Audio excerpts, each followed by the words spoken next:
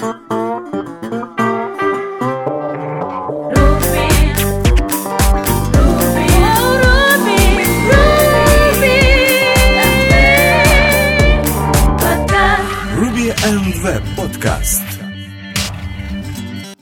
Всем привет! Вы слушаете второй выпуск 4-го сезона подкаста RV-Pod. И с вами сегодня Александр Чеплинский и Алексей Васильев. Ну что ж, давайте рассмотрим, что нового интересного произошло в мире Ruby и веба на прошлой неделе. Поехали! Итак, первая новость – это статья о том, как DHH, в данном случае его спрашивали, какое будущее у Rails, то есть что нас ожидает, что ждет комьюнити. Вот эти две основные фичи, которые выходят уже с пятыми рельсами, а именно TurboLinks 5, Rails API и все остальные, то есть как он думает, насколько они важны. Про TurboLinks он говорит, что да, многие jerks reaction, типа, многим не понравилась реакция на TurboLinks, он говорит, но многие действительно глубже разобрались и поняли, что это действительно интересная вещь. Она помогает создавать и фокусироваться на интеграции с нативным iOS и Android врапперами, что сейчас эта технология активно используется в Basecamp 3 для native клиента, без создания огромной команды, чтобы писать приложение, что сейчас это Basecamp, например, Beautiful Monolithic Application. Также он рассказал, что на сегодняшний день Rails достаточно активно используется как бэкэнд для многих других SPA-приложений, single-page приложений. И поэтому как бы Rails API это достаточно правильное и активное использование именно этого подхода. Что сейчас там, даже если вы используете React и так далее, вам нужен бэкэнд, и, к сожалению, всякие экспрессы и прочее могут не дотягивать до нужд. И поэтому Rails как бы остается тем самым путем. Также он рассказывает про The Rails Way именно в 2016 году, куда он движется, что сейчас он работает над мини-книжкой, которая называется Rails Doctrine, где он как бы миссию будет рассказывать именно рельсы, как она интегрируется в маленькие команды, и при этом для создания больших проектов, а не маленьких. И многое-многое другое как раз в этой статье. Но статья сама по себе, интервью небольшое, но тут затронуты как раз важные моменты. Сравнение, например, самого же Rails, например, с Node.js комьюнити, ну, точнее, Ruby комьюнити, в сравнении с Node.js комьюнити, куда мы движемся. Но он объясняет, что да, сейчас много новых утилит появилось, Node.js, Elixir, Go, Rust, фреймворков поверх этого всего. Это все очень круто, и как бы Rails и Ruby тоже посматривают в эту сторону, чтобы взять лучшее, ну, то есть и не отставать. Вот. Поэтому как бы... Ну, он говорит, что на сегодняшний момент часто любые проекты, они запущены, и ты не понимаешь, что на бэкэнде находится. Там Go, Node или Rails. На сегодняшний вот такой мир, что ты сам не знаешь, что там типа позади этого находится. Но, как говорится, и это уже часто не имеет значения. Главное, чтобы проект выполнял свою роль и работал. Ну и тем более, все равно как бы на рельсах остаются такие успешные проекты, как GitHub, Shopify, Kickstarter, Airbnb, Zendesk и многие другие. Вот, это такая одна статья. И вторая, в данном случае Tenderlove, написал свой experience мини-тест и RSpec. Он вообще рассказывает, что, ну, оба хорошие утилиты для тестирования. В данном случае показывает примеры с RSpec, показывает примеры с мини-тестом, а дальше рассказывает небольшие, скажем так, более непонятные, то, что ему не нравится, какие моменты ему не нравятся в RSpec и в мини-тесте. То есть, например, ну, то есть, RSpec хороший, читается легко, но есть вот там, например, проблемы, что вот он создает какой-то метод в describe, helper, а потом его используют где-то ниже. И у него возникает вопрос, типа, могу ли я вызвать супер в этом методе? Могу ли я от него там наследоваться? В каком модуле он находится? Кто может его вызвать? Ну, там у него больше вопросов возникает, чем ответов. Ну, в голове, наверное. Так, я думаю, это он смог бы ответить, если бы захотел. Дальше, получается, он рассказывает вещи, которые ему не нравятся в мини-тесте. То есть его тоже вот это запуск тестов именно, как оно работает. Ну, то есть, скажем так, если смотря на сам мини-тест RSpec и почитать, то, понятное дело, там такие придирки, скажем так, да, оно не нравится, но использовать, работать и жить с этим легко. Вот, поэтому, как говорится, просто интересно почитать, что именно не нравится вот Нидерлоу. Получается. Интересно, именно... почему у него только сейчас это назрело? Такое ощущение, будто он только с этим столкнулся. Ну, вообще статья почти ей годик, но все равно интересно. То есть ей годик. Все равно как бы. Вот. Думаю, тулы он использует гораздо дольше, чем годик. Эти. Так. Окей, я расскажу о некоторых, как мне кажется, интересных вещах, которые вот буквально на прошлой неделе, да. Первое, это то, что мы в 2016 году, в принципе, и вот как бы Джон Резик написал совсем недавно, празднуем десятилетие jQuery. То есть 10 лет уже как Джон Резик, да, выпустил свою первую версию jQuery, которая довольно быстро стала популярной, довольно быстро стала использоваться на многих веб-сайтах. Ну а сейчас топ там веб-сайтов, там 75%, да, если не больше, используют jQuery. То есть на самом деле как бы это реально огромное число, и jQuery это уже стало не просто, не знаю, библиотекой какой-то, это уже стало стандартом. Потому что, ну, как бы никто, начиная новый проект, не думает о том, окей, как я буду это реализовывать там нативным API браузера. Уже все думают, ну, понятно. Ну, это не будем вспоминать всяких там ангуляров, те, кто юзает, у них же свои, типа, какие-то методы, ну, они же, типа, могут не использовать это, у них же есть Element. Да, согласен. Ember. И React, они тоже привыкли, да, у них же HTML находится внутри ихнего JS-ника, поэтому им особо jQuery не нужен. Но они, наоборот, делают подход, нам не нужен jQuery, мы можем такими средствами обойтись, ну, своими. Ну, собственно, да, тут как бы отдельный разговор о таких single-page, типа фреймворков для single-page приложений. Это отдельный разговор, мне так кажется. Но, тем не менее, если вы там делаете какой-то, не знаю, там простой сайт, скажем так, даже пятистраничный, там какой-то с минимальным интеракшеном, ну, в любом случае, скорее всего, вы будете использовать jQuery, а не native JavaScript, правильно? Ну, вот. Не спорю.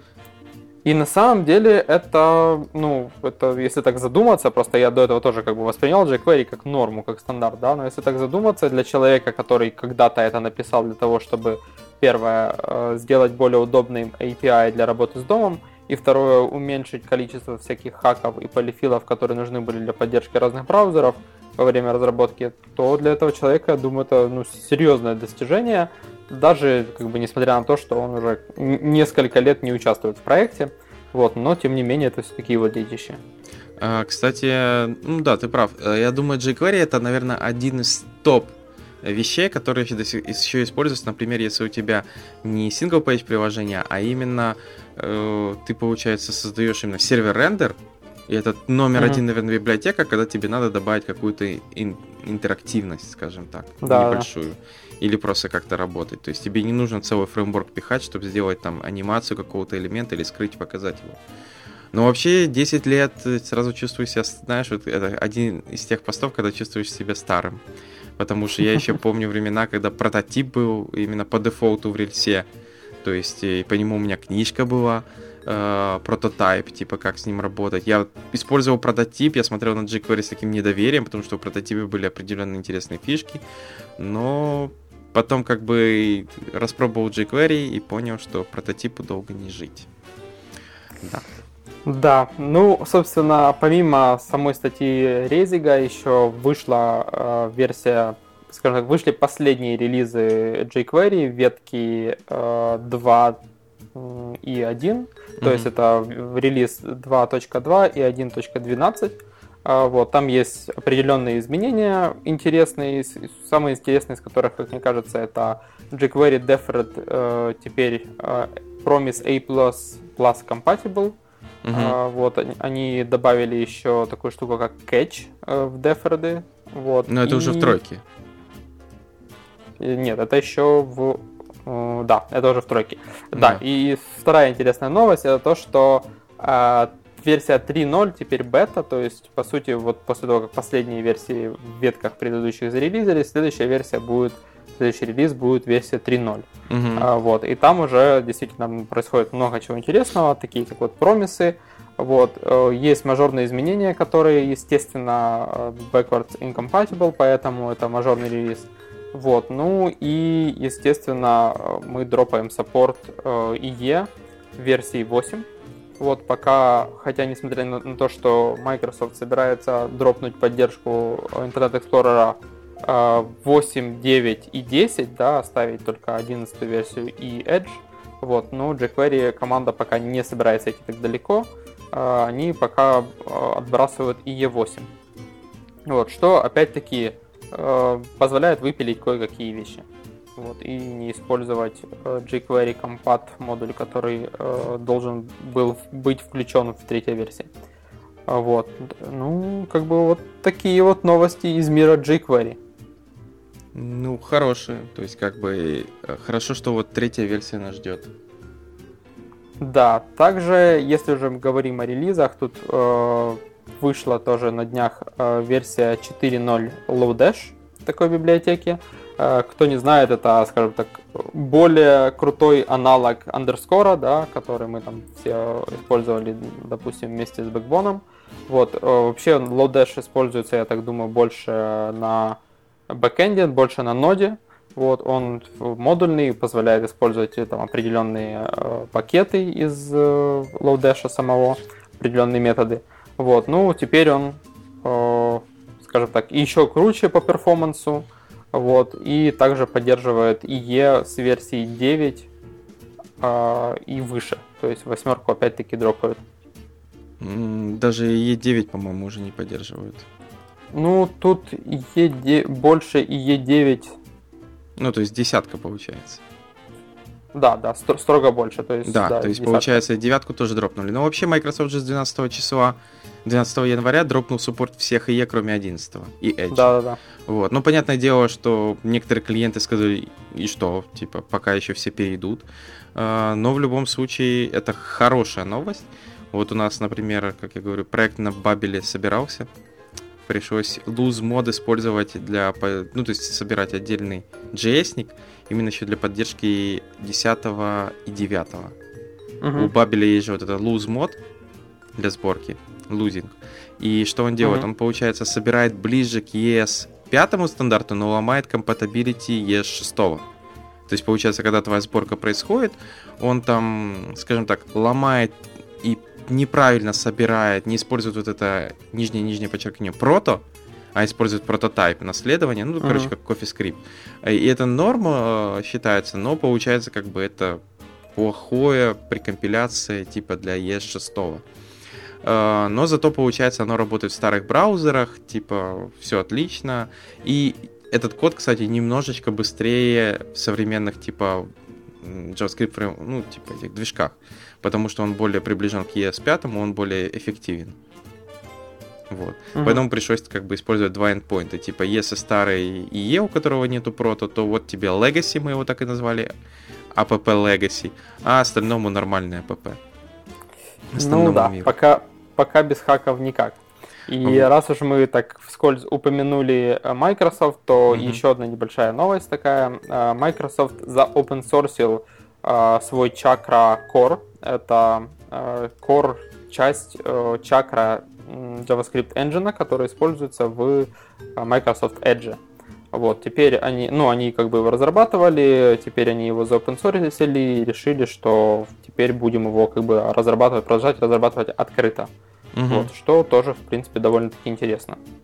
Да, я так понял, они сейчас, получается, он собирается только на Windows, но они хотят, чтобы он собирался потом и на Linux, и на macOS, то есть, как бы хотят, чтобы комьюнити в него вкладывалось. Ну, новость хорошая, как минимум. То есть, не знаю, хорошо это или плохо. Ну, наверное, хорошо, что у нас появилось плюс один JavaScript Engine. Тем более, как бы не какой-то там создали два парня, а именно от Microsoft, как мы любим. Все, что от всяких гигантов, оно живет чуть, может, дольше. Ну, можно посмотреть на IE, на 6. Он жил очень-очень долго, как для своего возраста. Ну, да. Поэтому да. Ну, хотя Netscape тоже такой был серьезный. Так, хорошо, перейдем к следующим новостям. Первое, это Sweatbot заанонсили новый гем, который называется Scenic. Scenic — это специальный гем, который работает с Postgres и позволяет тебе версионировать вьюхи. То есть в Postgres есть такая штука, как просто views или materialized views. И получается, это очень мощный инструмент, если надо создавать какие-то отчеты, репорты, дополнительные выборки. Более сложные ты можешь их как-то выбрать в специальную вьюху, заматериализировать и потом уже по ней работать. И получается, вот они используют активно это в своем upcase команде. У них есть огромное количество проблем, вот это называется N+1. И чтобы решить ее, они используют как раз вьюхи. То есть они добавляют вот это, пишут свой запрос, который самый тяжелый, и потом, получается, его на него натравливают модельку и вперед с песней, как говорится. Все достаточно эффективно работает. Всякие селекты, мапы, миграции с вот этими вьюхами. Есть create view, есть drop view. Тут же есть пример, как они это все делают. Кстати, работают они, вот это SQL Definition и View, они делают через... У них в DB создаются views, и там используется SQL. Вот. И как бы ты туда должен написать чистый SQL, чтобы он заработал. Так что вот так. Но в любом случае достаточно интересная штука. Ну, как бы... Я за что используют активно другие фишки Postgres, там... Как в Rails появилось foreign ключи, теперь вот вьюхи потихоньку материализированные тоже юзают. Ну и надеюсь, Postgres команда тоже допилит, чтобы как-то можно было их как-то полуавтоматически обновлять, потому что сейчас проблема материализированных вьюх, что если ты изменил данные в тех таблицах, с которых она была построена, оно не обновляется само. Тебе надо типа сказать, триггернуть ивент, что типа обнови данные во вьюхе. То есть ты хочешь прийти к такому approach, когда если нужно писать данные, да, то есть инсертить или апдейтить, или удалять, то мы это делаем с таблицей, а чтение все происходит из вьюх. Нет, сейчас же и в вьюхе даже можно писать данные иногда. То есть даже так? особо, даже так. Проблема именно заключается в том, что по умолчанию, если использовать нематериализированные вьюхи, то они это просто select, который готов распаршенный, но он все равно физически идет на те таблицы, на которые он предназначен. То есть физические таблицы не существует. Materialized почему называется? Потому что физически создается таблица. То есть физически на эту вьюху создается другая, ну то есть таблица реальная чуть ли. То есть это как бы, знаешь, есть такая insert from select. Есть такая запрос. Это который позволяет мигрировать данные типа из одной таблицы в другую. Материализированная вьюха — это вот почти то же самое. И как раз проблема этого того, что вот ты сделал insert from select, все, у тебя есть какая-то таблица с каким-то набором данных. Если в ту, с которой ты делал select, что-то дописали, оно не появилось тут. Его надо как бы доинсертить. И вот это как раз то, чего тоже вот материализированные вьюхи, пока автоматического механизма, что вот если туда заинсертили, сразу попал в материализированные вьюхи, еще нету. Но оно, я так понял, дорабатывается. Вот. И вторая утилита, которую зарелизил Custom команда, это Second Base. Это интеграция в Rails второй базы данных. То есть иногда бывает, что вам требуется еще вторая база данных для вашего приложения. С ней что-то тоже делать. Ей нужны отдельные миграции, отдельное версионирование, отдельное подключение и работа. И вот как раз для этого можно использовать этот гем. У него есть готовые встроенные миграции, DB, Second Base, ну и дальше Migrate Up, Migrate Down и все остальное. Все настраивается легко, ты просто добавляешь в Database YAML Second Base ключ и туда описываешь опять же через environment разные подключения к базам. Модельки тоже, кстати, легко, тебе просто надо их инхеритать, те, которые ко второй базе, не от Active Record Base, а от Second Base. Вот, и у тебя, получается, моделька будет работать именно с второй базой. Вот и все.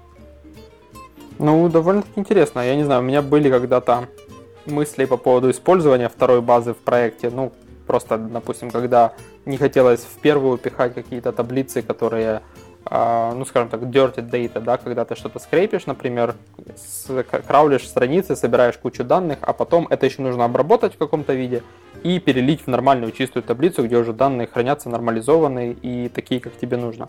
Вот, ну, это, в принципе, решается там отдельной таблицей и все такое, но все-таки было бы классно, ну, как мне казалось, иметь отдельную таблицу, куда бы ты, не таблицу, базу, куда бы ты складывал все эти данные, их как-то нормализовал, допустим, по своим таблицам, а потом уже из одной базы мигрировал в другую уже, ну, как бы, заапрувленные чистые данные.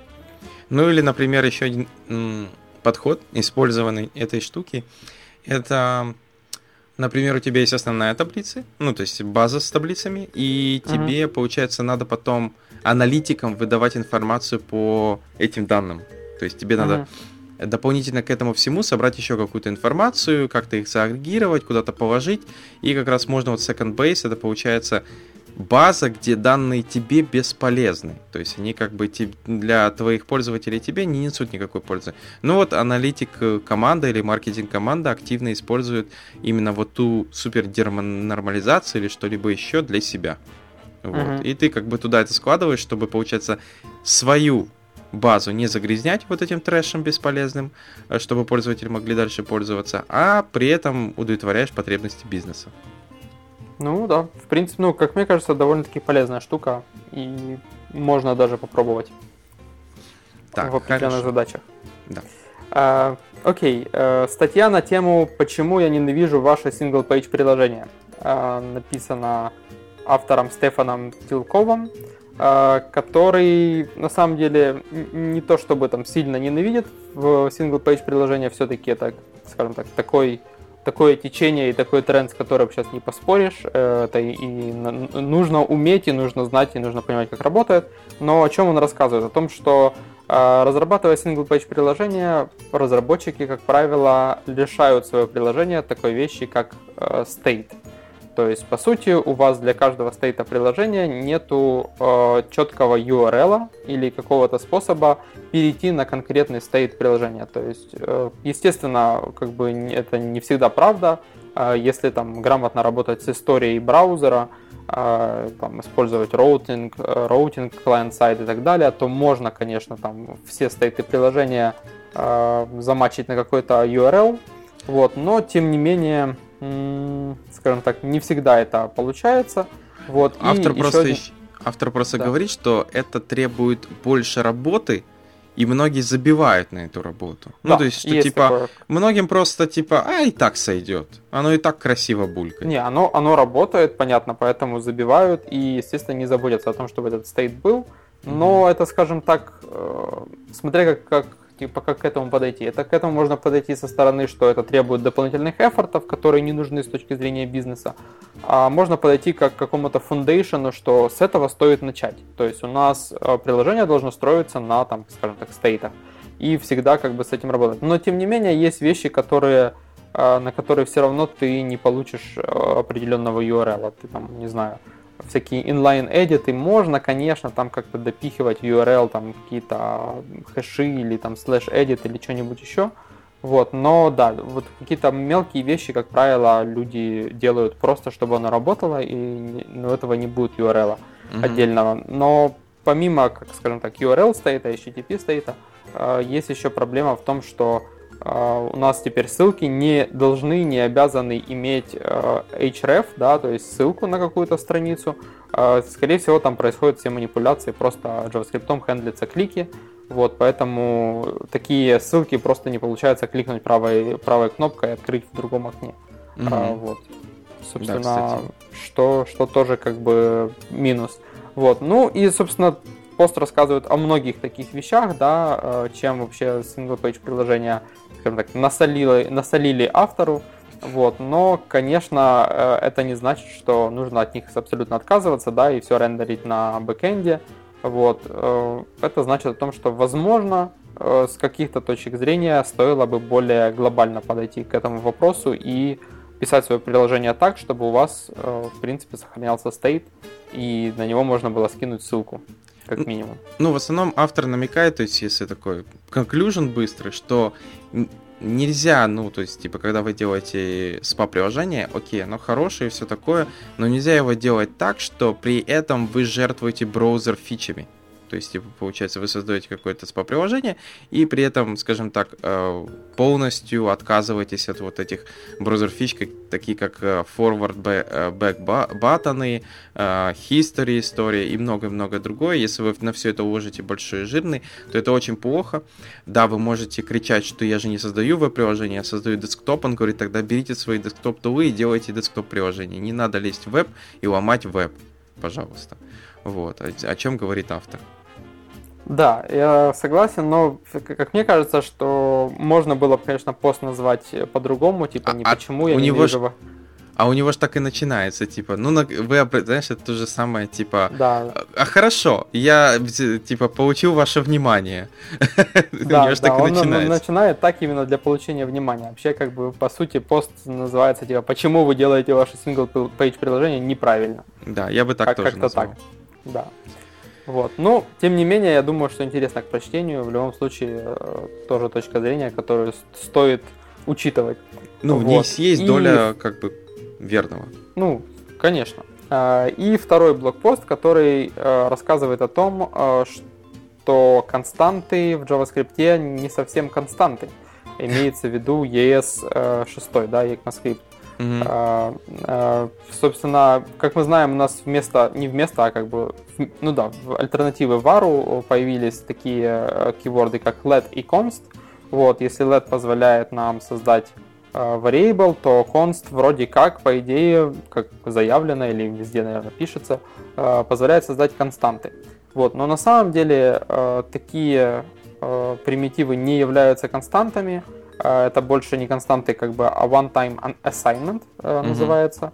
Вот, то есть вы только единожды можете присвоить значение. В чем вообще разница? В том, что если вы присваиваете в качестве значения какой-то объект, этой константе, да, в кавычках, то сам объект не является иммутабельным. То есть вы можете спокойно у объекта взять любой ключ и поменять ему value.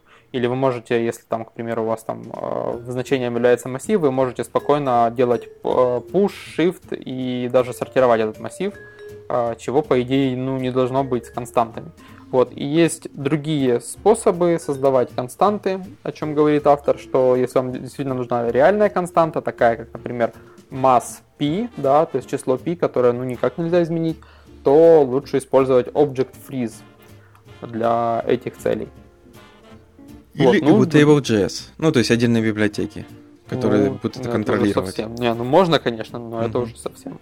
Сейчас это же популярные подходы. Но вообще, да, действительно интересно, что вот линтеры и даже не линтеры, сборщики, они, да, действительно, если ты пытаешься манипулировать константой, оно начинает ругаться. Но если ты, получается, лезешь как там вовнутрь, что-то добавляешь, неожиданно ты понимаешь, что константа не совсем константа. Вот. И как бы, да, есть такая проблемка. Хорошо, перейдем к следующим новостям.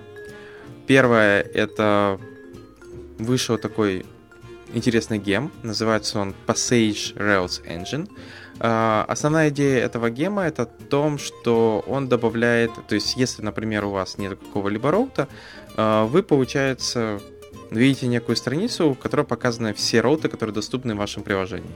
Это все хорошо, конечно, но иногда вам нужно увидеть, как бы у вас достаточно тяжелое приложение, и вы, как говорится, не знаете, какой этот роут, надо его достаточно долго искать по странице. Passages, он добавляет вам, скажем так, более интересный поиск именно роутов. То есть его можно искать по типу роута, его можно искать по контроллеру, экшену, по названию. То есть можно, например, написать delete, и вам покажется только delete роуты. И многое другое. То есть это более удобная, скажем так, страница для поиска по роутам. Основное использование это как раз вот если вам надо, у вас проект достаточно большой и роутов очень-очень много. Вот. Это первое по поводу этих роутов. И вторая вещь это статья, которая рассказывает про transforming hashes, то есть какой вариант лучше. Рассказывает она про то, что вот у нас есть enumerable map, это, конечно, хорошая штука, но проблема enumerable map то, что он, например, если вы проходите по хэшам, то он возвращает массив, а именно массив массивов. Это, конечно, хорошо, но, как говорится, все-таки хотелось бы, чтобы вам возвращался после мэпа хэш, а не массив. Для этого есть такая штука each with object, который тоже получается один из вариантов трансформации хэша. И автор решил проверить, что же лучше. То есть сам по себе автор сразу говорит, что он любит each with object, но все-таки он решил посмотреть, кто из них по производительности лучше. Map и метод toH, toHash, или все-таки each with object. То есть, что делает автор? Он делает некую трансформацию обоих этих объектов и начинает смотреть, сравнивать, какой же из них как бы лучше. Что он получает? Что в определенных моментах each with object, оно все-таки более-менее эффективно, если мало количества трансформаций происходит с хэшом. Но если получается huge hash transformation, то разница, скажем так, вообще почти нулевая. То есть получается identical performance. Поэтому, что он говорит, вердикт, что все-таки each with object, оно получше. Тем более я с ним согласен еще с тем, что each with object находится еще в том же Ruby 2.0.0. Например, toH, toHash, появилась только с 2.1. То есть это тоже надо помнить. Например, 1.9.3 и 2.0 не будет работать toH, в то время как each with object будет работать. Поэтому это тоже надо помнить. И вообще получается, что поскольку each with object с маленькими трансформациями еще более эффективный, чем map и toH, то лучше использовать его. Как бы это основной посыл этой статьи. Ну, круто. Хорошо, что рассказал. На самом деле, я не знаю, использовал бы я toH, но да. Но, тем не менее, хорошо, что кто-то все-таки сравнивает, что лучше. Угу. Окей. У меня еще есть статья на тему Centralized State Design Pattern в программировании на JavaScript, да, то есть во фронтенде. Автор рассказывает о том, что... Вот мне просто очень понравилось начало, я так прям аж как бы загорелся, вот интересно было что-то такое почитать, но дальше он, конечно, больше про паттерн рассказывает. Но начал с того, что программирование во фронтенде вообще тяжелая штука, что мы до сих пор ищем свой путь, да, как это вообще делать правильно, как это делать гибко. Вот. И именно поэтому и появляется куча фреймворков и подходов каждую неделю.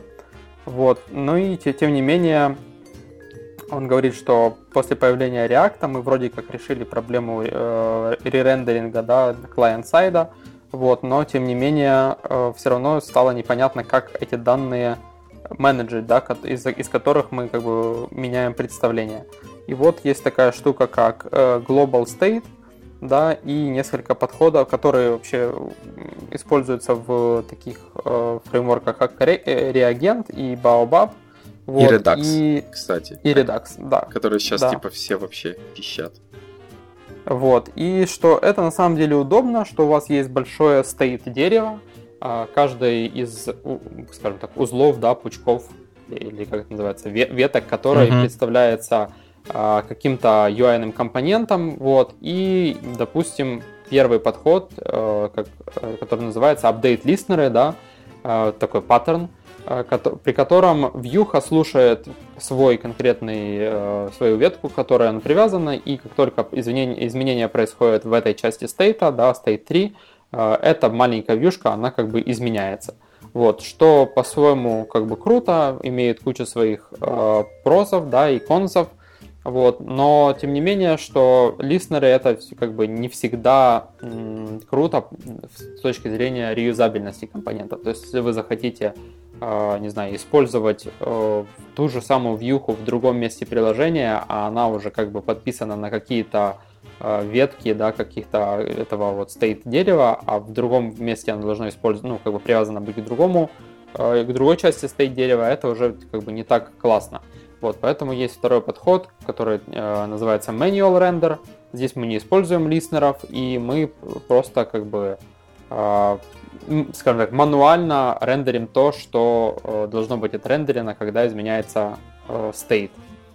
в какой-либо части State 3. Вот. И это позволяет более легко преиспользовать вьюхи в разных частях приложения. Ну, вот. Получается, поскольку вьюхи, они stateless, как их называют, то есть у них нету стейта, они используют только пропы.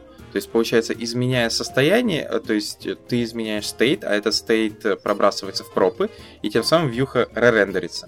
И, как ты говоришь, действительно, подход удобен тем, что вьюха, она вот глупая, у нее ничего нету, кроме пропов, она умеет показывать пропы. Ну, какие-то условия там есть на них, и все. И получается, ты можешь ее запихнуть в другом месте, пробросить другие, ну, стейт дерева, другое, и она будет опять рендерить пропы. Ну, то есть, типа, и все. Все, что она умеет. То есть, это именно за счет чего вот борется с этим, что очень круто, что вот любой компонент оторвал, всунул в другое место, и он продолжает работать. Вот и все. Ну да. Ну, собственно, в любом случае, как бы и тут тоже есть свои минусы, да, в том плане, что вам теперь все равно нужно как-то хендлить этот ререндеринг.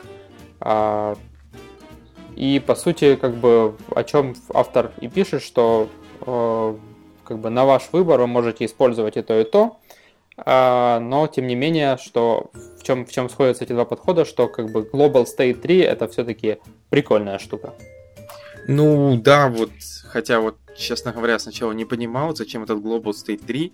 Ну, то есть есть еще подход, вот этот подход, скажем так, который мы с тобой сейчас обсуждаем, он рассматривается в таких вещах, как мы говорили, Baobab, Redux и многие другие, что вот OM тоже Centralize, вот эта вся штука.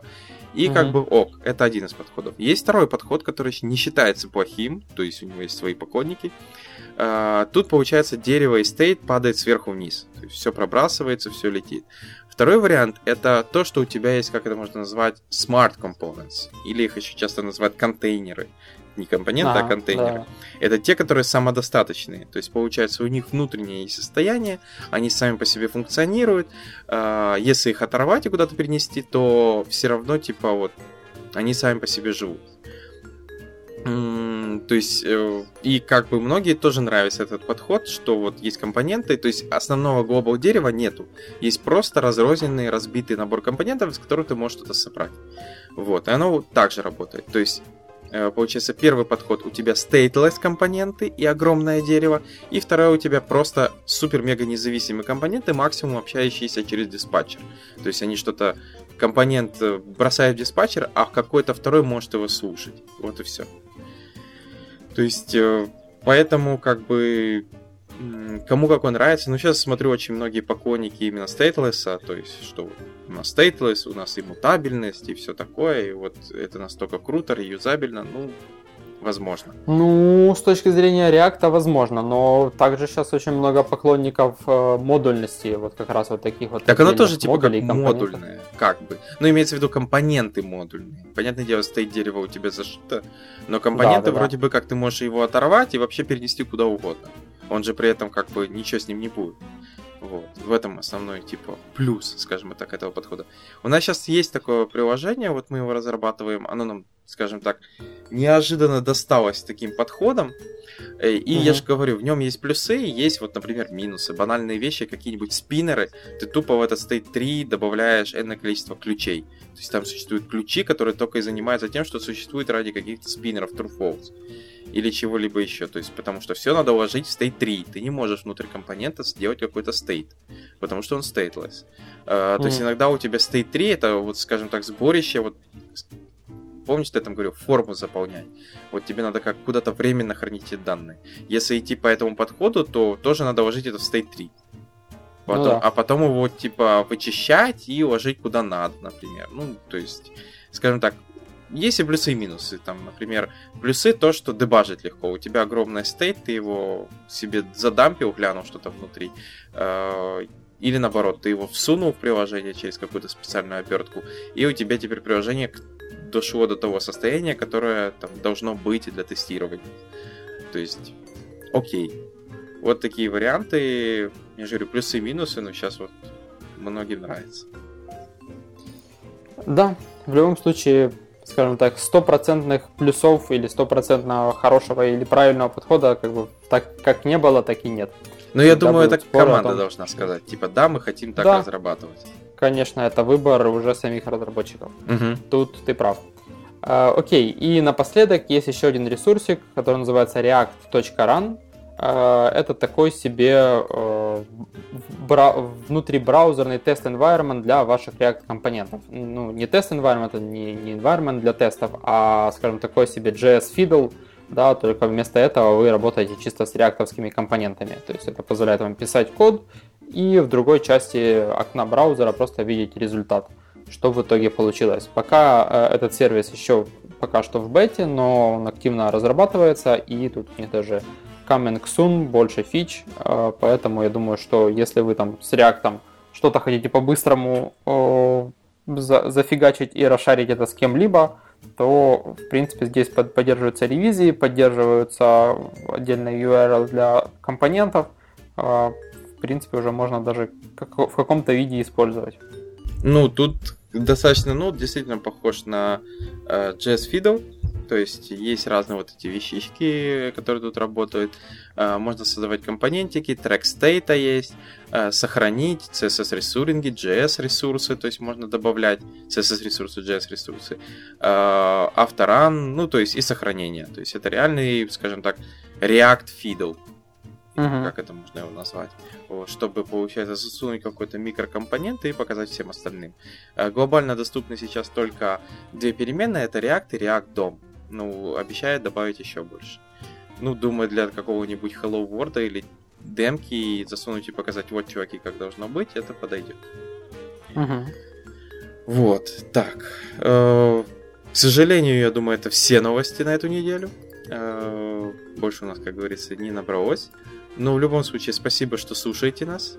Как говорится, подписывайтесь, пишите комментарии. Как говорится, шарьте нас в Twitter, Facebook, еще каких-то социальных сетях. И услышите нас в следующей неделе. Пока. Пока.